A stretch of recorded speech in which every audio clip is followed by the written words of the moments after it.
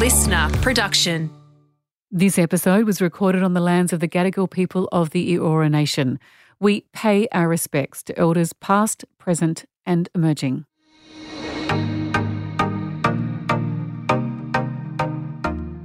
Hi, I'm Helen McCabe, founder of Future Women, a club helping women to connect, learn and lead. One of my favourite ways to do that is by running live events, like our annual Leadership Summit.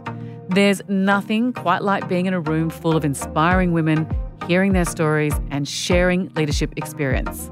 Well, in this series, I'm bringing you the next best thing to being there in the room and sharing the highlights from our 2022 summit. What will your workplace look like 5 years from now? Before you answer that, think back 5 years to the workforce before COVID and how much has changed.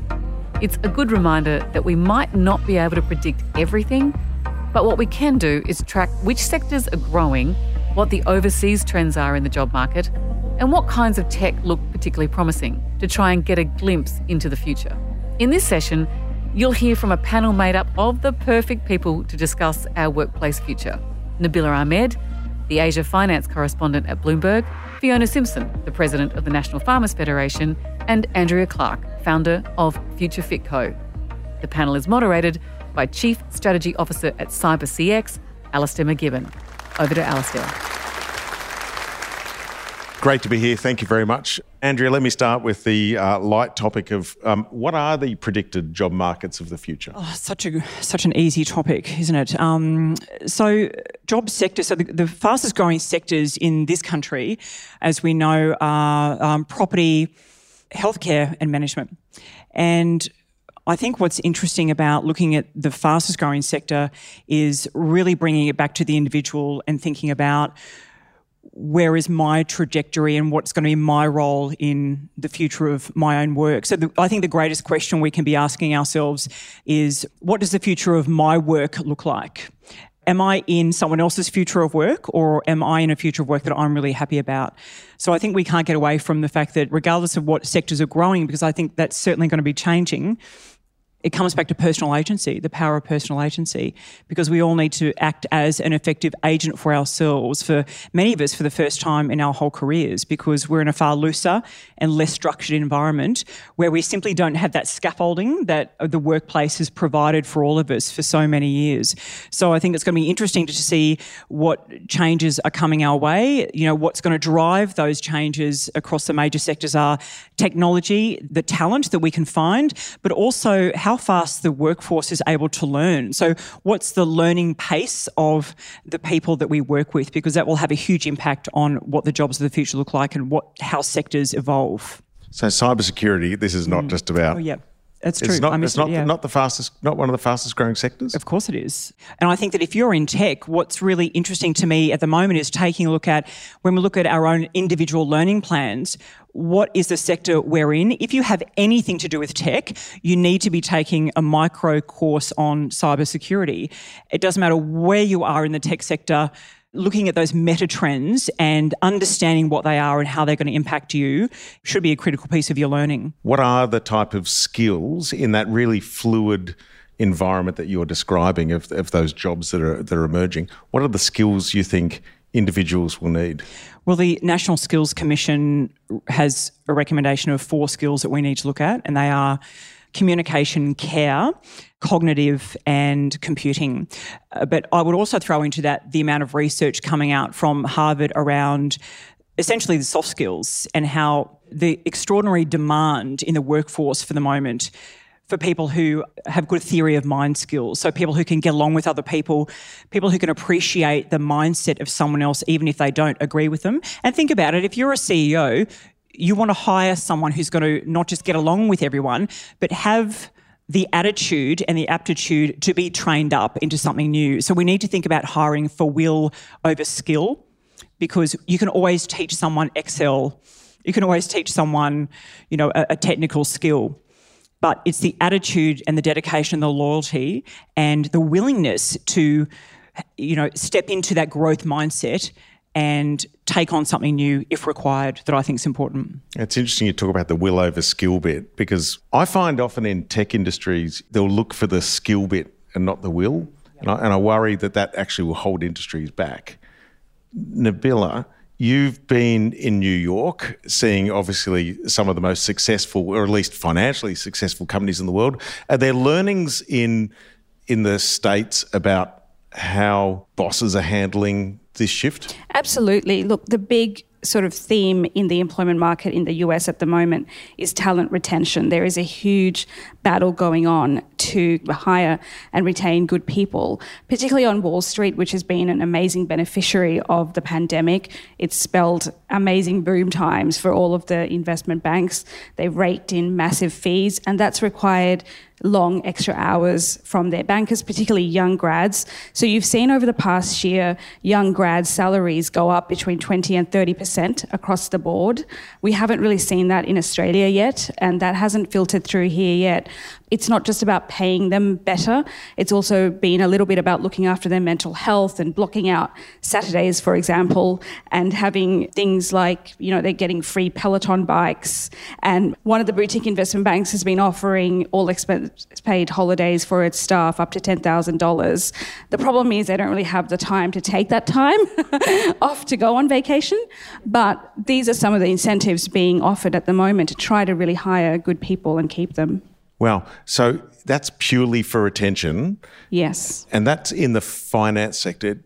When you looked across the rest of the US, did you see similar trends occurring? So tech is another area, and they obviously are known for their perks. And, there are things like, for women particularly, paying for fertility treatments, paying for egg freezing. So a lot of the tech companies now do that just as a matter of course. And in America, where maternity leave or parental leave isn't really mandated at all, that has also become a battleground. So companies are fighting over themselves to offer a better parental leave policy so they can retain young talent and young women as well as men. Wow. And do you put most of this down to the pandemic, or are there other factors? A lot of it is down to the pandemic, because that really put in focus sort of the amount of work required to keep going. And, working from home for everyone has been a massive challenge. It's extra strain and extra workload on everyone, particularly people who are looking after kids at home as well, or parents and have other caregiver duties too. So it's really brought into sharp focus some of the issues that people are already contending with. But now on the back of the pandemic, it's really led to a refocus from a lot of people on reevaluation on life and where do I want to be, and do I want to be in the office 24 hours a day, or do I just want to opt out? And you're seeing this great resignation trend across the US and in many parts of Asia as well. Not so much in Australia yet, but people are just leaving, and people who are being told that they have to be in the office a certain number of days are saying, I'd rather just not work or go to a different company because I can, and they can more easily switch sectors too. Amazing. Fiona, can I bring you into the conversation? And it's probably an obvious question for you. Environmental changes, how will they impact skills and work in the future, both in the sector that you're leading, but also more broadly in the economy? Yeah, look, hugely. And I was actually just listening and thinking it's interesting, isn't it? Because we're talking about tech, but is tech still tech when it's in agriculture, growing food and fibre, or is it tech? I mean, at the moment, agriculture has this amazing trajectory. We have $100 billion chartered for 2030, up from $60 billion in 2018, and now hitting $86 billion. So it's a really exciting industry to be in. And whilst agriculture never sounds very sexy, when you talk about food, the food you eat, the sheets you sleep in, the clothes you wear, your shelter, that's the sort of thing we're talking about, the medications you take. That's what we do as farmers. We grow that stuff. And it's not just about farmers, it's about the supply chain as well. So as we're responding to some of the environmental pressures, as we're very conscious of moving to a net zero economy, and we, as land managers at the farming end of the scale, technology is absolutely critical now, capturing that data, understanding that data, interpreting that data as to how we can actually do what we do, which is continuing to grow food and fibre, because we have a growing world, we have a growing world population. It's critical that we do. But we have to also prove our sustainability. Agriculture has, over the years, absolutely punched above its weight. It's just been a consistent contributor to the GDP. We export 70% of what we grow, but we have to do it sustainably. And so now the jobs of the future in our industry are looking at the supply chain in terms of the technology around monitoring. So how do we actually capture the carbon data in our soil? At the moment, it's very expensive and quite difficult to do. How can we actually capture some of the nutrient information in the plants so that we're only feeding the plants what sort of nutrients they need, not, anything extra? How can we then apply some traceability? We know that traceability of our product is really important to consumers. Consumers now want to be able to see where that product comes from and sometimes even go back to the farm that it comes from, and consumers in Australia as well as overseas.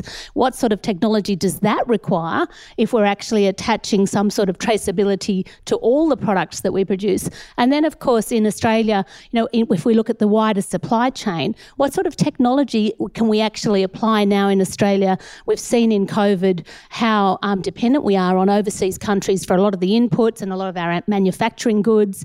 We've seen huge delays with those. Can we not now use technology in some of our regional centres to grow those centres? Heaps of people now heading towards regional Australia, and you can work from anywhere these days. You don't need to just be in the cities. So how can we use technology to actually influence that end of the supply chain as well? So all of that, of course, Alistair, is in an environment when we're heading towards net zero, so we have to be accounting for every bit that, of emission that we have, every bit of carbon that we can capture, all has to be accounted for. So huge challenges and exciting opportunities ahead, I think.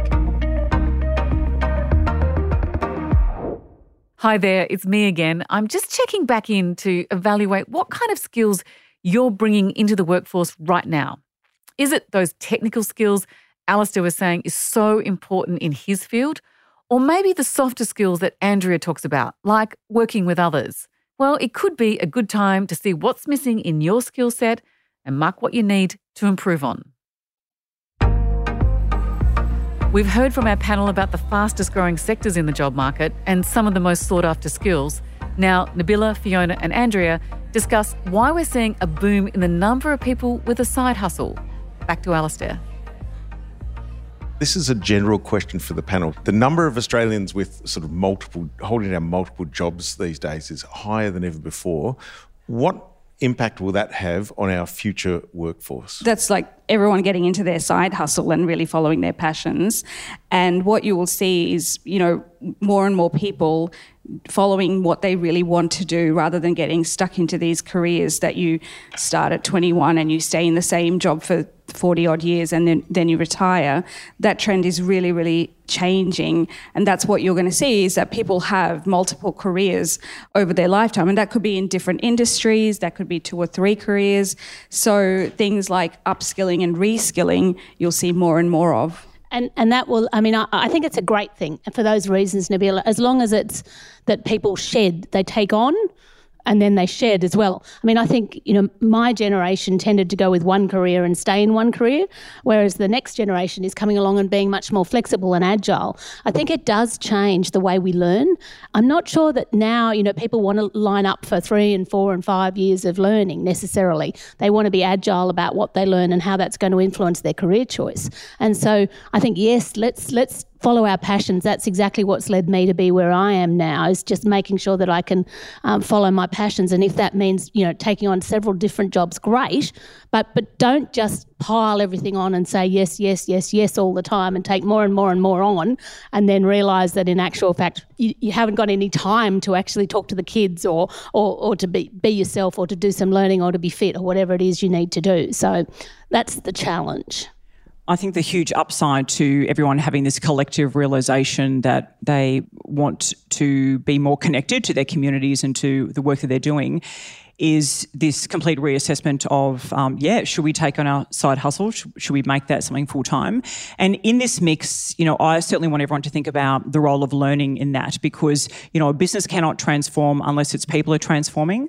And I would urge everyone to think really seriously about their own continuous learning plan for the year. And I would urge everyone to think about, this is really ambitious, but I really want you to consider if by the end of this year you can dedicate 1 day a week to learning. I know that everyone's like, yeah, right, good on you. The 8th day. The 8th day, yeah. Just do the 8th day. But imagine But imagine the disproportionate innovation that you would get out of your team if you allowed them to take 1 day a week to read, to reflect, to listen, to get market intel about what's going on. Imagine the payoff to that, in 12 months' time. Think about how you can build that into your own schedule. I was just sharing with the panel earlier that I've experimented with that the last couple of months. I've blocked every Wednesday for learning. I did an MIT program on economics that I failed. That's not the point. I'm going to do it again. Even online? Online, yeah, it was online. I'm going to do it again. Didn't know you could fail something online. You actually can. I know, it's remarkable, yeah. You're too honest. I too was shocked, yeah. Try to stagger it, but see if you can, by the end of the year, get to a point where you really, truly have learning embedded in your schedule, because the remarkable growth that comes from that will take you forward, will get you networking with new people who you wouldn't otherwise, previously meet. And I feel like there's so much opportunity in learning, and that ties straight into upskilling and reskilling and everyone taking it a bit more seriously. Can I just pick up on that really interesting point that Nabila raised about the Great Resignation and what businesses are doing?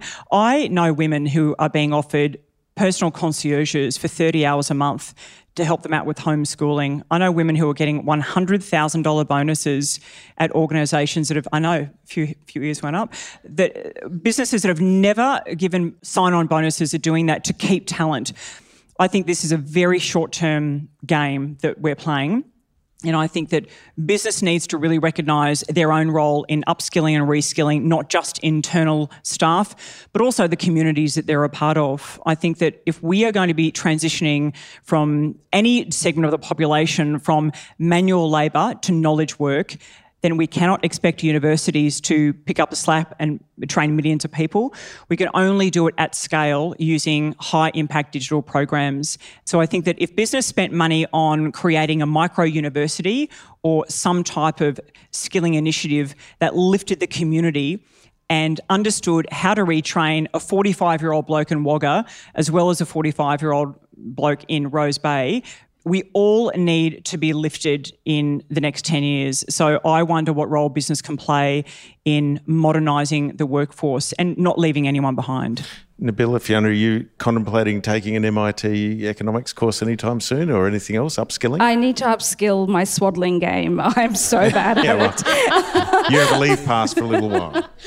I'm not economics for me, no. But in actual fact, so I've actually dedicated myself to going. So I'm a member of the AICD and I sit on a number of boards. And so I've actually tried to set a bit of a challenge for myself where I actually do some of their units of learning and I try and regularly tick them off. Now, I haven't actually got them embedded in my calendar yet, but I certainly have friends that have. And I think it's made a difference. It's just made a huge difference to my mind space and to their mind space. So economics is not for me. But I do think that so many people now are picking up this agile learning where you pick up a unit if you're taking on a couple of different roles or you're interested in going to different roles, then people are learning as they need to learn. And those units are now available online. They're available in 1s and 2s. You can do a bit of learning here or there. And that can, if you're thinking of going to that next role or job or extra job or putting your resume together, it can actually add a lot. And networking is part of that too. Yeah. Making sure that you know the right people in the industry that you're trying to get into or that you're trying to get ahead in. Because one of the things I really hear from business leaders is that it's very hard to find the right people for the right jobs. Often they're using AI programs now to go through CVs, and I was talking to someone in the engineering industry who was saying all of the CVs that he's getting look exactly the same because they've all gone through a program by the HR team, and it's very hard to differentiate between people. Some of the leaders who are really good are actually trying to do that work themselves personally by trawling through LinkedIn or what have you. So networking is a very key part of that upskilling too, I would say.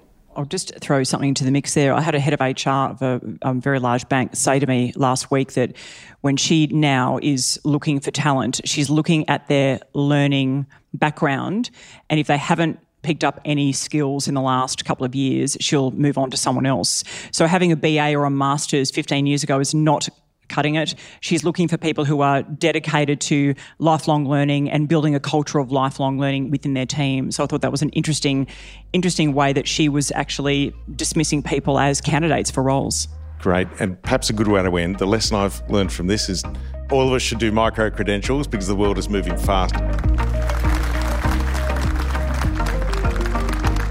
And remember, that was from one of our live events. And you can become part of the movement by signing up at futurewomen.com. The Future Women Leadership Series was presented by Helen McCabe, executive producer Jenny Goggin, sound production by Darcy Thompson.